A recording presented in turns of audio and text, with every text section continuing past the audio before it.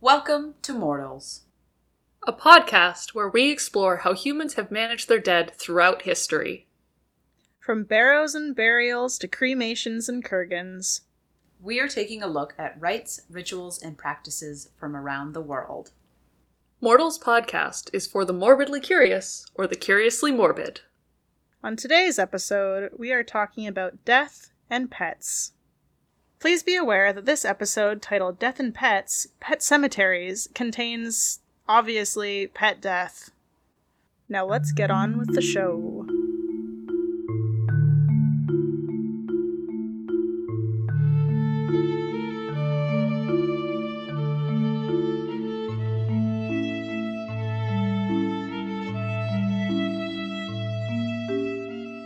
Alright, so, death and pets. Something that nobody really wants to talk about or think about. But here we are! We're gonna talk about it. First off, I guess, Mariah and Janine, do you guys have any pets, or have you ever had any pets? Wow. Yeah. Yes. I have had so many pets in my life. I technically currently have a pet, but he's not living with me because I just moved into a new place where I'm actually allowed to have a pet, so he's still with my sister at the moment. But I should be retrieving him shortly. He's a dwarf rabbit named Frodo Baggins. Fantastic. How very characteristic, Yes. Of course. I don't currently have any pets. I am trying to adopt a cat, but it's an ongoing battle. But I have had cats primarily throughout my life, and everyone in my family has a dog except for me, including some very old dogs. Our dog Baja is 14 years old, and he's a Shih Tzu. Oh, wow. So he took a mighty leap down some stairs the other day, and he's been limping ever since. Oh. He can't see very well, so kind of misjudged how far the step was. Well, as both of you know, and anybody who follows me on Instagram, because I usually post about history and museum content, but lately it's become a kitten Instagram, because I got myself a little feral demon child who my partner and I have lovingly named Beans. He is not... He's adorable, as anyone who's ever seen him will attest. He's very cute.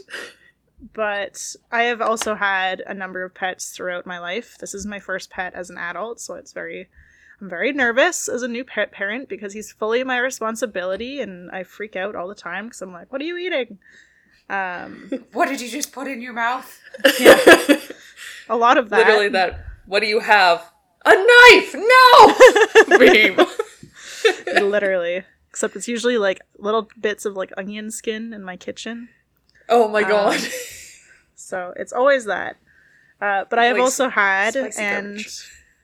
spicy garbage. I've also had a number of pets throughout my life. I grew up mainly with dogs. I had a very mean cat when I was a very, very small child who did not like me, likely because I was a very, very small child named Bilbo. And my name, the name association with that will always be with the mean cat that used to hit me as I walked by him and was like blind in one eye. Oh.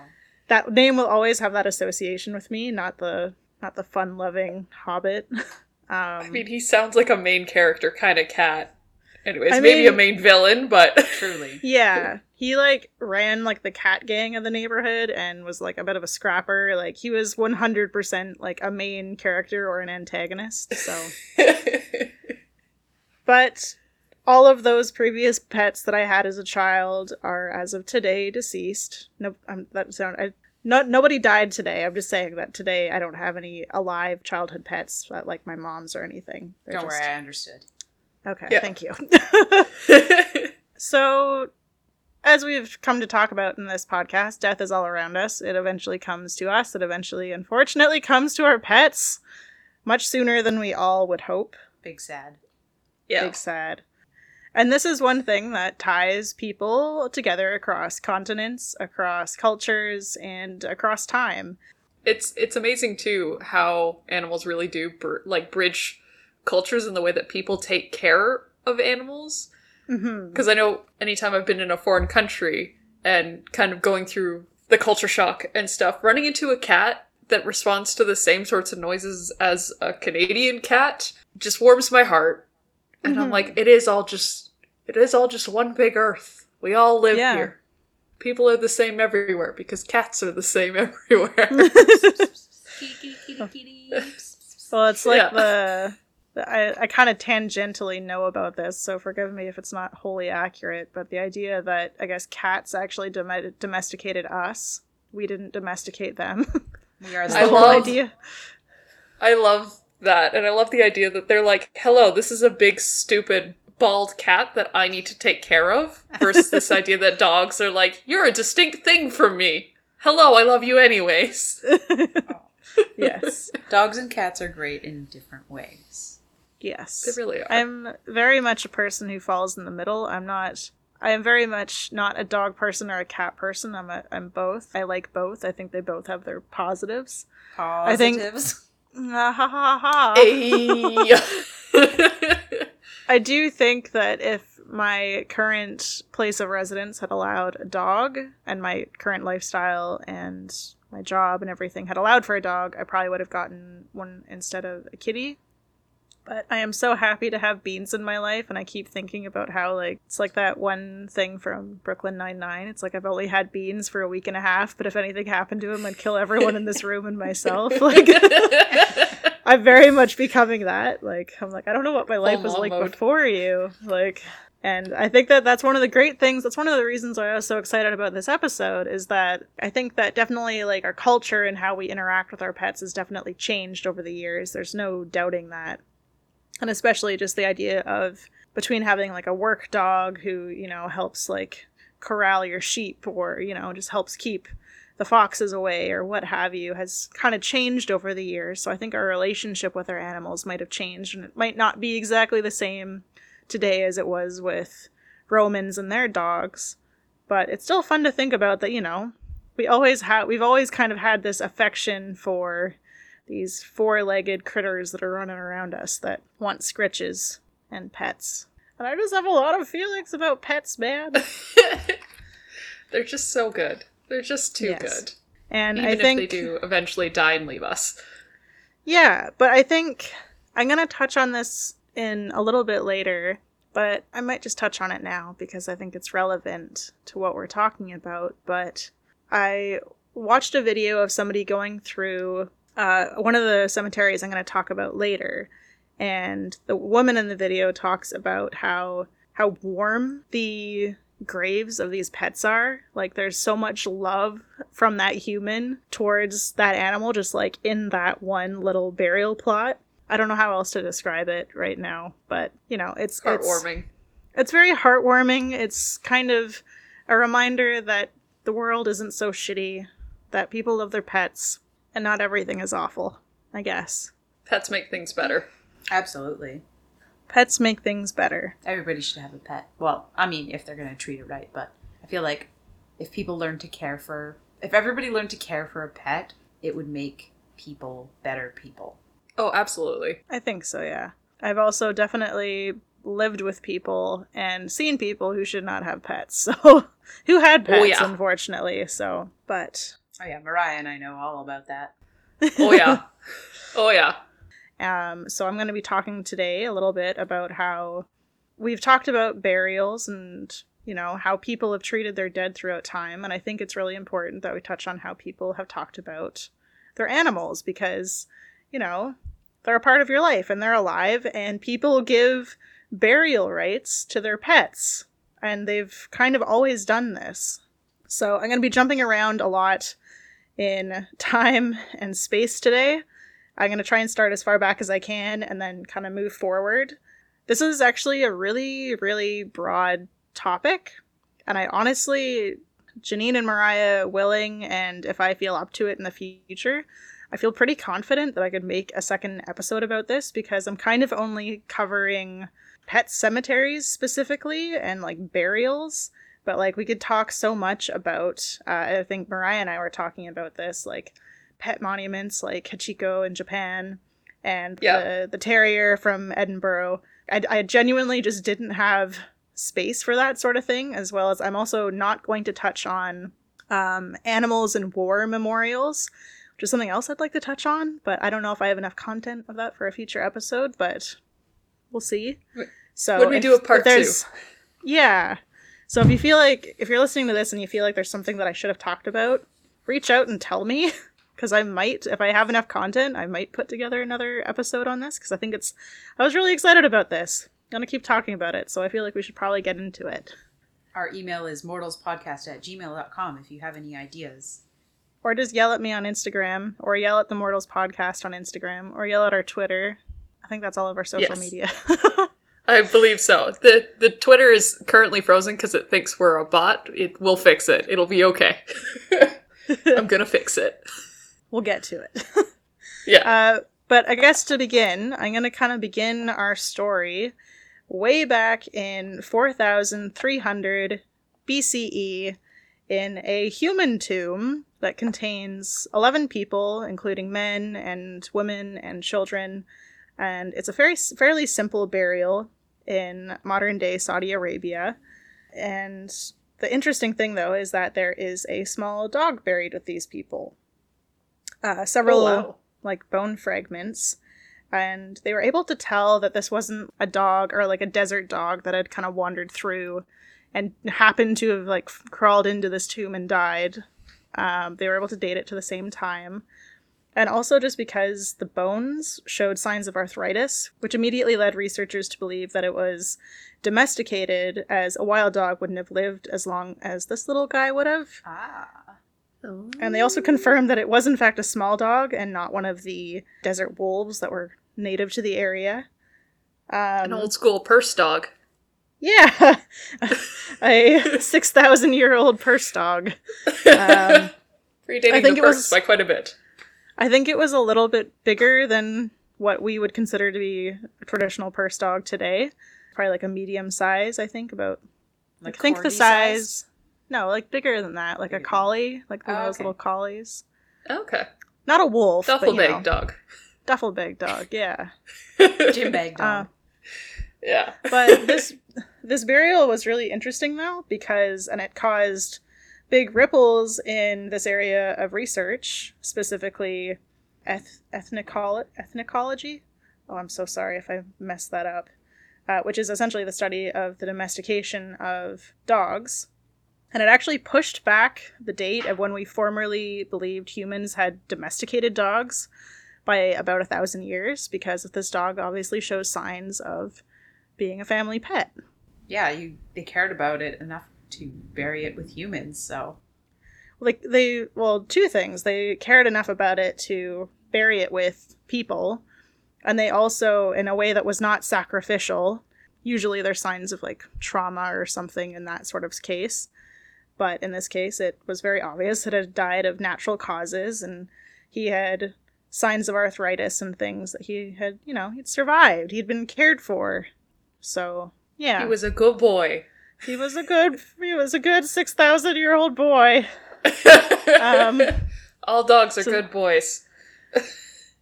If I'm gonna cry in an episode, this is gonna be the one, guys. Oh, horse. Oh, horse. But I'm gonna immediately jump ahead in time a little bit, and again, we're gonna shift our virtual mental map here over to the Ashkelon Cemetery, which is a burial ground in Israel. Ah. And this burial ground contains the remains of more than 1,300 dogs. Holy. I was kind of tentative to add this one, because it's kind of a mystery, alright, well, let me explain what it is, and then we'll talk about why it's kind of why I was tentative. So it was discovered in the 1980s, but it's dated to be between the 5th and 4th century BCE, and for the most part, all of these dogs are puppies. They're all juveniles, and they're all buried in a similar sort of fashion, with their tail tucked between their legs, but nobody really knows why they're there. There are no grave goods. They aren't buried in the same direction, suggesting a sort of, religious suggestion. And they've, ruled out sacrifice, because, again, you would have signs of that, but all of these puppies and, medium-aged dogs show no signs of trauma that comes with creatures that have been sacrificed. And, Wait, so then how do all these dogs end up in a grave? Do we know if they were all buried at the same time? As from what I was able to read, it seems like they were buried over the course of 50 years.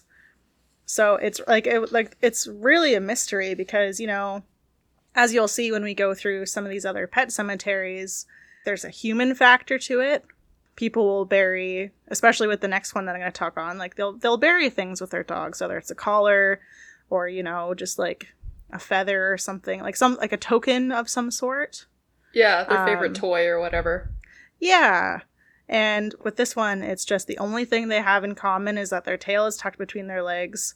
Some of them had their feet bound.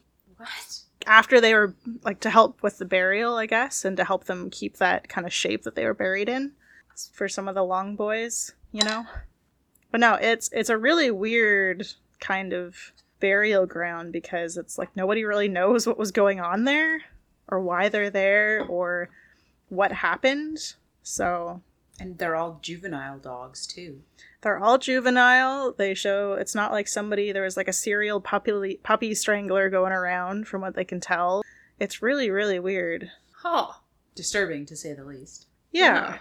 Well, maybe. Seems a little nefarious in my opinion, but what do I know? I'm not an archaeologist. Yeah. It's a fairly recent discovery, I think, as well. Within the last... Oh, wait, no, I said 1980s. That's the next one. Yeah. So I don't know if there's been any recent research on it or if they've been able to, from what I was able to tell, there hasn't been, but just as far as anything being published or in the works to be published. But yeah, it's a very strange little mystery that's kind of sad. But if we go, because I think what makes that one sad is just, like I said before, it's missing the human factor. It's missing somebody missing them, Yeah.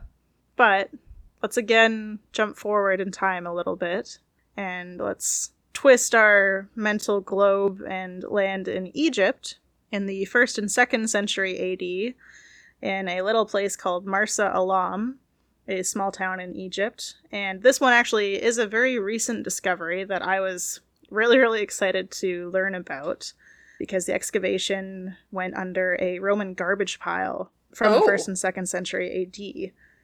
And what they found was 585 animals interred in what appeared to be a graveyard. So I'm not sure when the actual excavation took place, but their research article was published in the Journal of World Archaeology on January 25th of 2021, this year. And it's really interesting because of the 585 animals that were buried, they were able to determine that about 90% of it was cats. Oh, wow. So, yeah. If you don't know there's that much... pop culture association, cats in Egypt. Yeah, well, it's, I think it's one of the few cultures in the world that has a god specifically kind of designated to the worship of cats. Aside from Egypt, nothing springs to mind as far as, a god or anything like that specifically dedicated to cats, so... At least not something, like you said, not something that springs to mind immediately. Maybe there is, but... As far as our general pop culture knowledge of mythology, I would agree with that statement that Egypt's the only one that comes to mind. Yeah. Yeah. So this cemetery is night and day from the Ashkelon Cemetery because this one was in fact, and very obviously, an intentional burial of beloved animal companions and not just discarded animals, say from a slaughterhouse or a serial cat strangler or, any of those other, it wasn't a mass sacrifice. And we are able to confirm this for a number of reasons. So first off, like I said, 90% of the animals were cats, 5% were dogs, and the last 5% were sort of miscellaneous other creatures that were likely treated as pets, including two different types of monkeys. But the animals were buried with man-made grave goods, iron collars, necklaces decorated with glass or shell. Some of them were covered in textiles, and one of the cats, which I love this, I don't know why, just the mental image of it is quite beautiful to me, But one of the cats was laid out on the wing of a really large bird as kind of, a funeral mat, which I thought was really poetic. I don't know. I'm a softie. Yeah, I'm kind of curious where they got the wing. Well, maybe the cat caught it. Maybe the cat caught it. Caught its own burial mat. Talk about independent animals. Yeah. They also had a veterinarian. I don't know. It's unclear if it was like an archaeological veterinarian, because I know that is a thing, or if it was just like a veterinarian that they like went to their practice and were like, hey, we need you to look at this dead cat, and they just assumed it would be, a week old or something, and it's 2,000 years old. But they had they had, one way or another, they had a veterinarian look at the remains, and they were able to identify the dietary habits, as well as any of the injuries that the animal sustained in life, and especially in the dogs, that some of them had been injured to such a degree that they wouldn't have survived essentially without human intervention, which again just kind of goes to show with that first dog from Saudi Arabia, the human intervention with a domestic animal versus a wild animal. And it's very touching, in that kind of sense. But yeah, so the veterinarian study showed that these animals were able to heal from their injuries and live past when they would have died if they had been living out in the wild on their own or been homeless in an urban environment. But yeah, this little cemetery in Egypt I just thought was really, really cool, because it's kind of one of the oldest examples that I could find of people leaving burial goods specifically for their cats. Like the previous two I mentioned didn't necessarily have burial goods specifically for the animals. Whereas this one, they were buried with their collars, it seems like. They might have been wrapped in like a blanket. Like a shroud? For that. It's not clear, it just says textiles. So for all we know, it could have been a shroud. It could have been their favorite blanket. It could have just been, a potato sack or something. But that, even no matter what sort of textile, that care was still taken to wrap them, right? Which I think is still important to remark upon. To get into more sad stuff, we're gonna stay in the 1st or 2nd century AD, and we're gonna go from Egypt, and we're actually gonna go to Rome. If we look toward Rome proper, I couldn't find any specifically pet cemeteries. But there are lots of memorials for pets, specifically dogs. And it should be noted that there are statues and frescoes in Roman tombs and things like that, especially because they were kind of the same religion as Greece. And so, for those who aren't aware, the guardian of the underworld in Greek myth was Cerberus, also known as, which is actually ancient Greek for spot. You didn't know that? I feel like I've seen that, but I'd forgotten it. Yeah, but he, for those who aren't aware, is a 3-headed dog who guards the underworld, and I'm not sure if that practice actually, or that idea kind of carried over into the Roman pantheon, but I think they still kind of stuck around as far as, they're still pictured, especially if the person had a dog, or they were especially seen accompanying children who had died on those sorts of frescoes and things, and statuary. But I'm talking specifically in this sense about some stelae and carved stones that were left behind to mark the burial of beloved canines. So as I mentioned before, on children's grave markers, they would sometimes have an image of a dog beside them. There was one specific stele that had the likeness of a dog carved into it with a piece of script underneath it, because they left, I think they're probably one of the oldest versions of an epitaph left for a pet. They would often leave, well, not often, but they would occasionally leave stele or carved stone behind to essentially mark where a dog had been buried, or just to memorialize the fact that they had a dog and they were sad about it, and they wanted everyone to remember their little dog that they loved. So I have collected a couple of epitaphs about people's dogs for you today, which are very sad, because it's essentially people mourning the loss of their pet. It's in several different types of English, we go into Old English at one point. If I had had more time, I would have brushed off my rusty old Latin book and tried to translate God. it, but it's been a while for me, and I'm not as good as I used to be.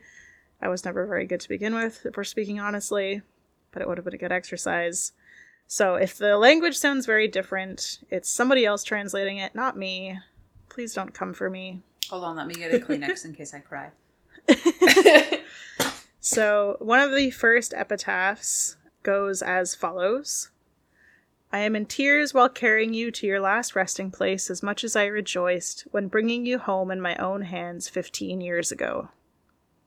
Now, as a researcher and everything, that kind of just goes to show, this dog lasted 15 years, which is pretty good That's for a pretty dog long life even for a today. dog. And Yeah. in ancient Rome, without, modern veterinary practice, damn. But it's very obvious that this dog, was very well loved. He lived for 15 years, and he gets an entire grave marker carved for him, and the owner went through all of this effort to make everybody remember his dog that he loved so much. Another really sad one, in a bit of older English. My eyes were wet with tears, our little dog, when I bore thee to the grave. So, Patricus, never again shall thou give me 1,000 kisses. Never canst thou be contentedly in my lap. In sadness I have buried thee, and thou deservest. In a resting place of marble I have put thee for all time by the side of my shade. In thy qualities as sagacious thou wert like a human being. Ah me, what a loved companion we have lost. So this is a little Patricus, who it's not clear how old he lived to be, but the last epitaph that I have is a bit of a weird one. It's one of the most commonly quoted ones that I've seen around, and it goes, to Helena, foster daughter, the incomparable and worthy soul. And it is a small stone that has a dog carved into it with this text underneath. But as I said before, dogs will sometimes show up on children's grave markers, although they're usually accompanying a child. But the way that this epitaph is worded, it could be a dog or a child. It's kind of unclear, but it's often listed as specifically a pet epitaph, but, we don't really know, and we probably never will, whether Helena was... We know that Helena was loved, whether they were a dog or a small girl. Or if they were a dog girl. Or a dog girl. They were a little werewolf girl, so... As soon as you started reading those, from the very first one, it just transported me immediately back to being, probably 10 years old. I had a lot of pets growing up, but when I was 10 years old, I had a hamster for the first time, and the only time in my life I've had a hamster. And you started reading it, and it immediately took me back to the day we buried him. And I only had him for a short amount of time, and I felt, as a 10-year-old, very, very responsible for his death. I felt like it was my fault. I didn't take care of him well enough, and he didn't survive. Because I was used to having cats that lived for several years or whatever, So this little being that was in my care for a year or so, and he dies. I remember writing this very emotional poem that I read as we were burying him. And before we started putting the dirt on top of the little box that in the grave that we dug for him, I put the poem on top and just cried my heart out. Oh. And I was immediately transported back to that moment when you started reading those epitaphs, because I felt that emotion that those people felt putting those words down as they're saying goodbye. Very powerful. Janine, now you're making me cry. I have This takes me back to burying one of my first pets. And kind of same thing, but no poem because I was incoherent. Just goes to show again, it's hard losing a pet. It is, and I think we know from your Brooklyn Nine-Nine sort of attachment to beans already. Doesn't matter how long you have a pet, the second you're attached, you're doomed. Yeah. to be very sad when you lose them. Well, I've lost 4 dogs and a cat in my life, and each one has not been easy, and I still, I still grieve for my dogs from when I was a kid, Oh, absolutely. Yeah. So you guys ready to move on to one of our final pet cemeteries? Whose name I'm going to Yes. butcher, because it actually has a name. Oh, wow. So next, we are going to the year 1899 to a little town called Asnières-sur-Seine. Where is this? It is 8 kilometers outside of Paris. Asnières-sur-Seine. Asnières-sur-Seine. To Alright. Le Couple takes to take Cimetière. from. Le Cimetière des Chiens Autres Domestiques. I practiced this before we recorded too, and it still sounds like shit, so I apologize. I've never had a good French accent, even in school. You're Le- shaming your Le Canadian Cimetière. heritage.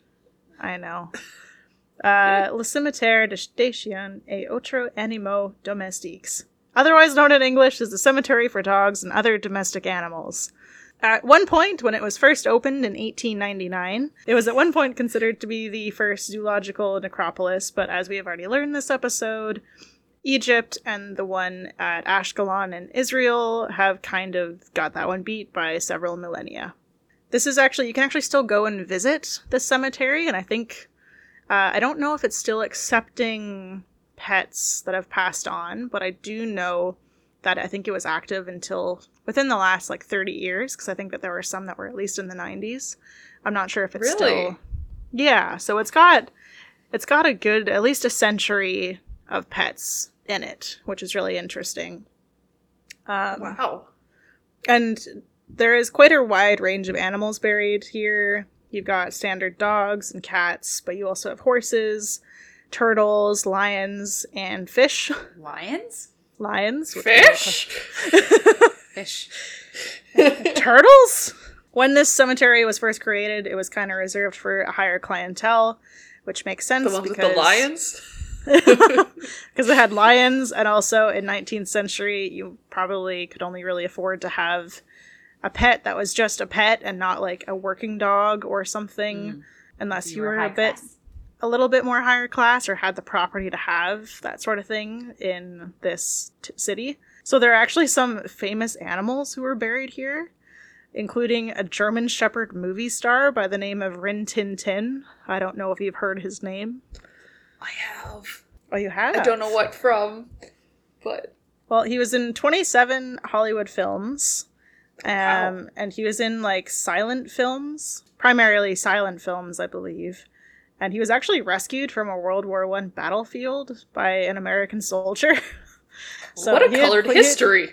I know. He's Dog. That dog has had a more adventurous life than I have. yeah, Same. than I think most people. Yeah.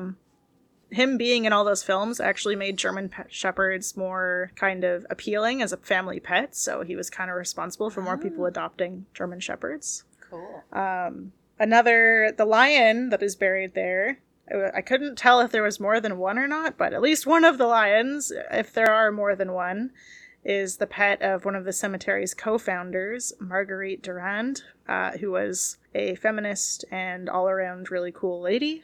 And in the center of the cemetery is a statue of a Saint Bernard who was named Barry, who died in 1814, so almost 85 years prior to the opening of this cemetery. But he's actually not buried there for some reason, but his remains are preserved at the Swiss Natural History Museum in Bern.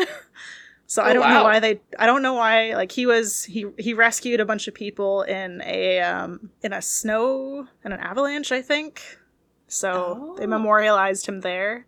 It's 85 years later. It's kind of odd. Just the pet hero that they wanted to pay tribute to at the pet cemetery.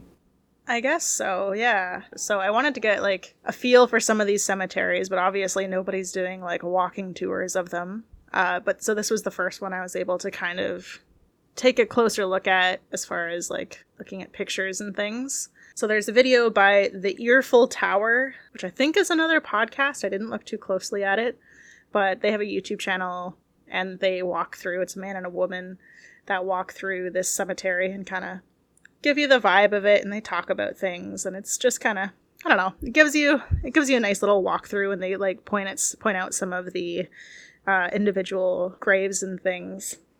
The woman mentioned that it was very warm all of the little notes, and like there's like a turtle statue or a turtle grave that has like a little turtle statue in front of it. All of these little notes and things that were left by the owners of these pets.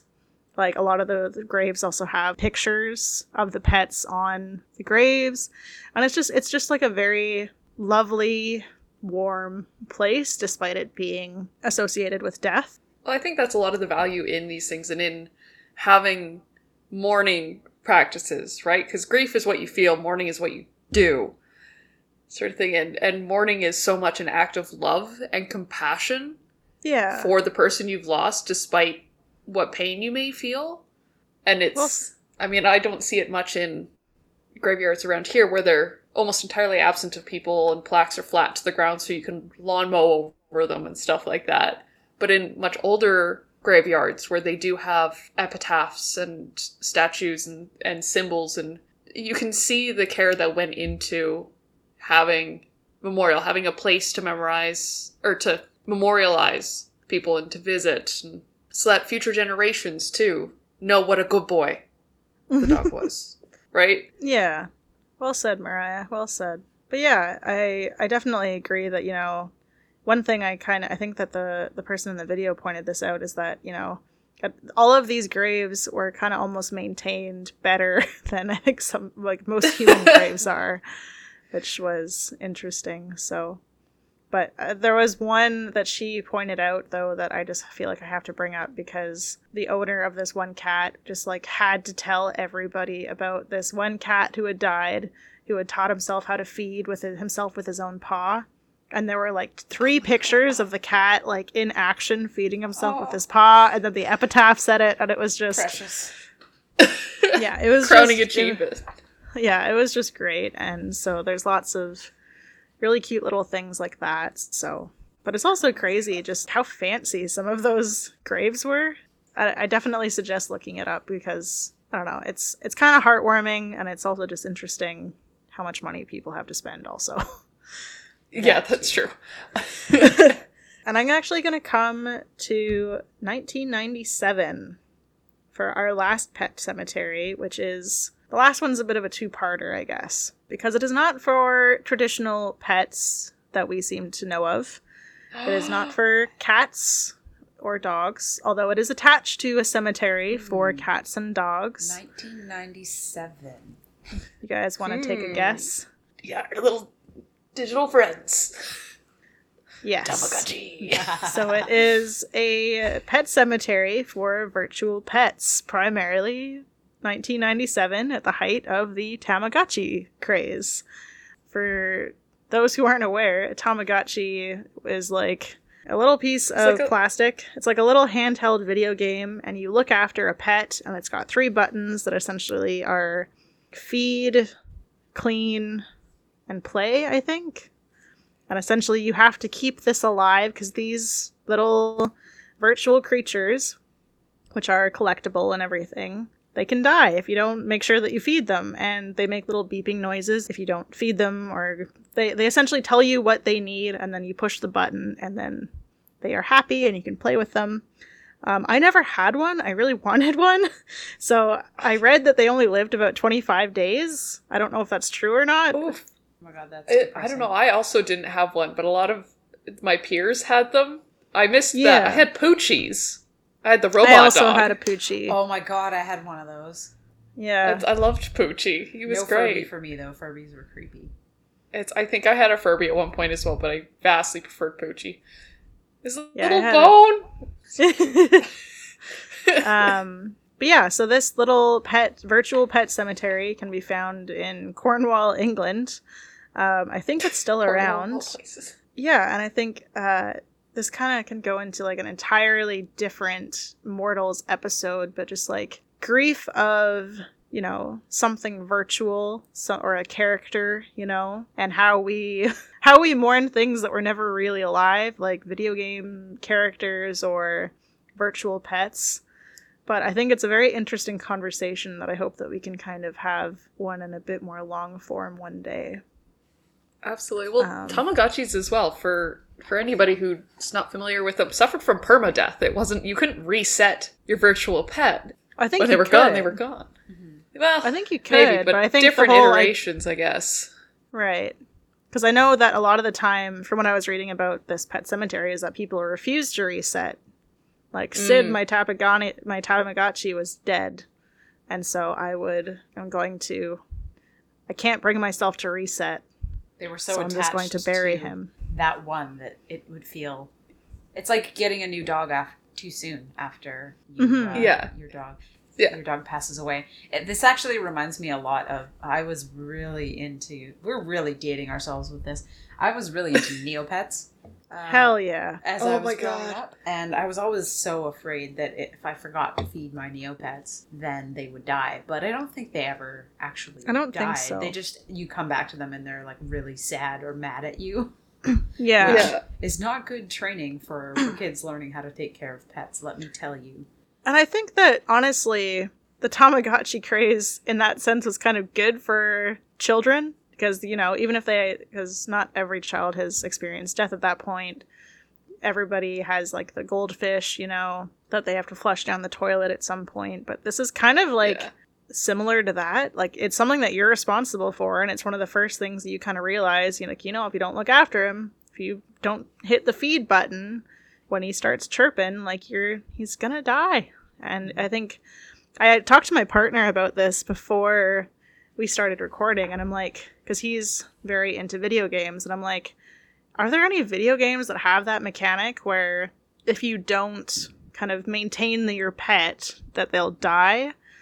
And he said no. I guess there's something kind of similar in early expansions of World of Warcraft, where a certain class, if you don't feed your companion, if you're a hunter, it runs away. But I guess people fucking hated that because they didn't always log on, so I guess that got scrapped in later expansions. But I don't think that there is really anything similar where you obviously have you have character death, which you have to deal with in stories and video games and books and things. But something that like Neopets, like Janine said, it doesn't have that finality, Yeah. It's not quite the same first brush with mortality. I will say that growing up, definitely, I didn't have any deaths in my family of relatives or anything like that. Not that I could remember or process until pets started dying. So that was really my first experience with grief and loss was pets. We had quite a few cats growing up. So I remember one cat we had, he was ancient. By the time that I was cognizant of it, he was 18, I think, when he died. And he died probably when I was 8 or 9 years old. Oh, wow. And just the absolute grief and having to understand and process that this creature that you've loved for so long, you'll never get a chance to see again. That, for me, at least, and I imagine for a lot of kids, that's your first experience with that emotion. It's so much. And I think pets were my first ever real encounter with, corpses. Me too. The first couple of pets that I lost were, they kind of did the mysterious disappearance of parents deciding children shouldn't deal with this. Oh, yeah. And then, my childhood cat was getting sick. He was, 15. We'd had him since I was born. So we, grew up together. I was like, this cat is my best friend. Yeah. And they were like, cool, he is in renal failure. And he's your cat, so the choice is yours. Are you going to let him die naturally, which may or may not be suffering and pain? Or will you agree to have him euthanized, which cuts off any, however much time he might have had left? Yeah. And my parents put that choice up to me. How old were you at the time? I think I was 13 or 14. Wow, I feel like that's... you're getting to the age where that's an appropriate time to learn those things, but that's still very difficult to process. Wasn't fun. And actually that day the day that we put him down, I stayed home from school, but it was just me and my dead cat. Oh my god. At home all day. Aww. Until my dad got home, and then we drove out into the mountains, and him in his the blanket that he always slept on. Yeah.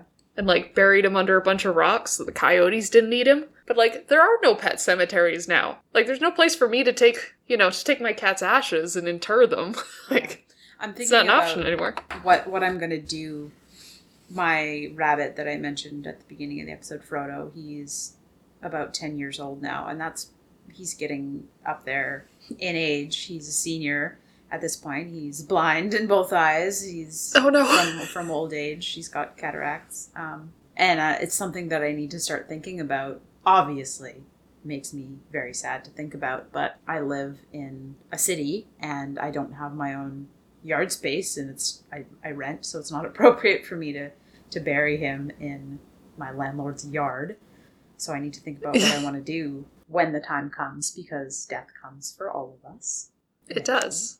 And I don't know, I just think you can't consider pets as different or other, and just because they're not human, when so many people feel the same deep emotions and the same deep grief and mourning for these creatures that you do for humans, and even in some cases more so, like you said, with the cemetery, where so much care is being shown for these graves and for these lost loved ones. Like, it doesn't matter if it's a pet or a human.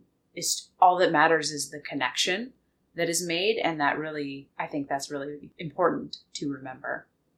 Yeah. And I think that's kind of why I wanted to do this episode, is because it's not, I feel like we could kind of trick ourselves into say that we're only talking about their burial rates for humans. But really, we're talking about how humans process grief, not necessarily how they die. It's not just about them, I guess. We're talking about how they process grief for other things, whether it's other beings, whether it's pets or virtual Tamagotchis or other people. I think that's why I wanted to include this, is because, it's very relevant. So I think the important thing to remember is that when humans are burying their dead, whether it's another human, a loved one, or a pet, the way that we choose to bury our dead and the care that we show is a reflection of our connection to that being. It doesn't matter that they're a pet, or it doesn't matter that it's a Tamagotchi, a virtual pet. What matters is the emotion behind it.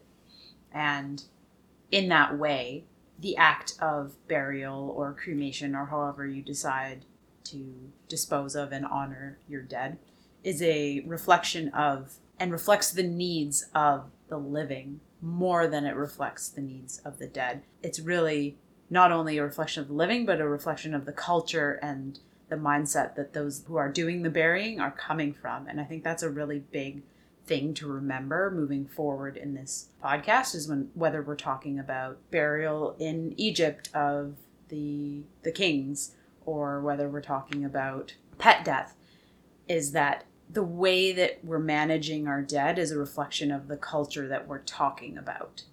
Mm-hmm. I think that you kind of summed something up there that I was struggling to say throughout this whole episode, is just the idea of reflection, and that the care that went into most of these burials, with maybe exception to the Ashkelon cemetery, is a reflection of how people felt about their pets and how they feel about the animals that live with them. And I just thought that it was kind of beautiful and lovely in its own right. Because, absolutely, as we have talked about, we have all in this podcast lost a pet. We all either have a pet or are looking for a pet, and I think that's something that a lot of people can relate to. And I'm sure people listening to this podcast probably have, their own, maybe not everybody, but people who do have pets probably have their own ceremonies, or we always bury the dogs in my parents' backyard, or I know that my landlord does allow us to bury pets in the property. I guess one of my neighbors has buried 3 cats in our backyard because she adopts elderly cats at the end of their life. So I like the idea of that, though, the reflection, because all of this is a reflection of the beliefs, the values, and everything like that a people hold. Mm-hmm. And I think, I think animals are a big part of culture in general, and how we treat them. And I think that it's, in general, how we treat animals is a reflection, whether good or bad. It's a way to show what our priorities are in a specific time or culture or area. Mm-hmm.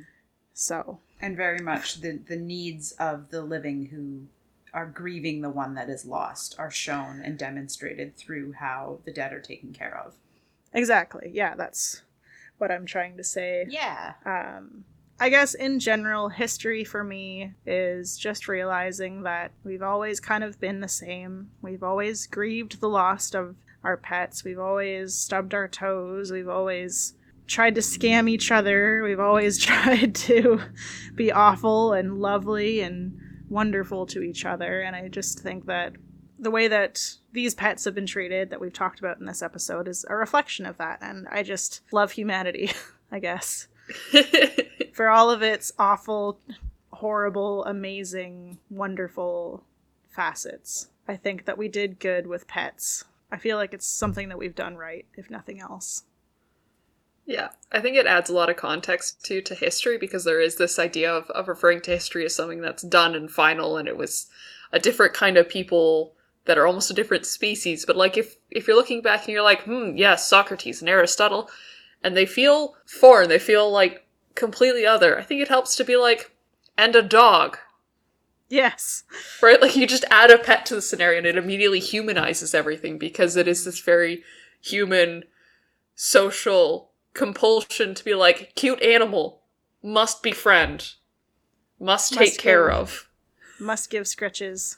But essentially, that is my episode on pets and death, potentially part 1 of question mark.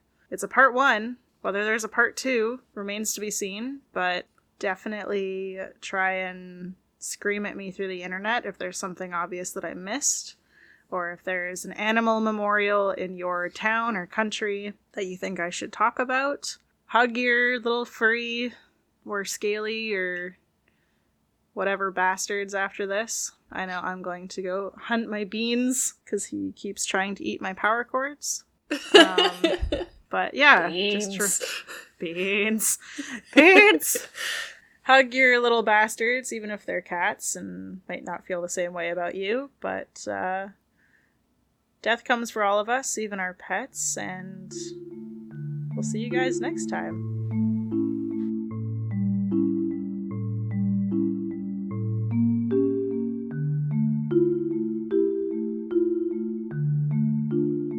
Mortals Podcast is created, hosted, and edited by 3 morbidly curious individuals, Christia, Mariah, and Janine.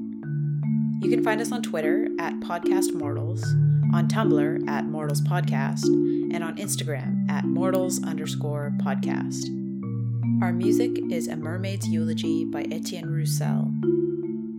Thanks for listening, mortals. Take care of yourselves out there. I can literally hear my cat playing in the shower curtain right now. I can hear the wrestling too.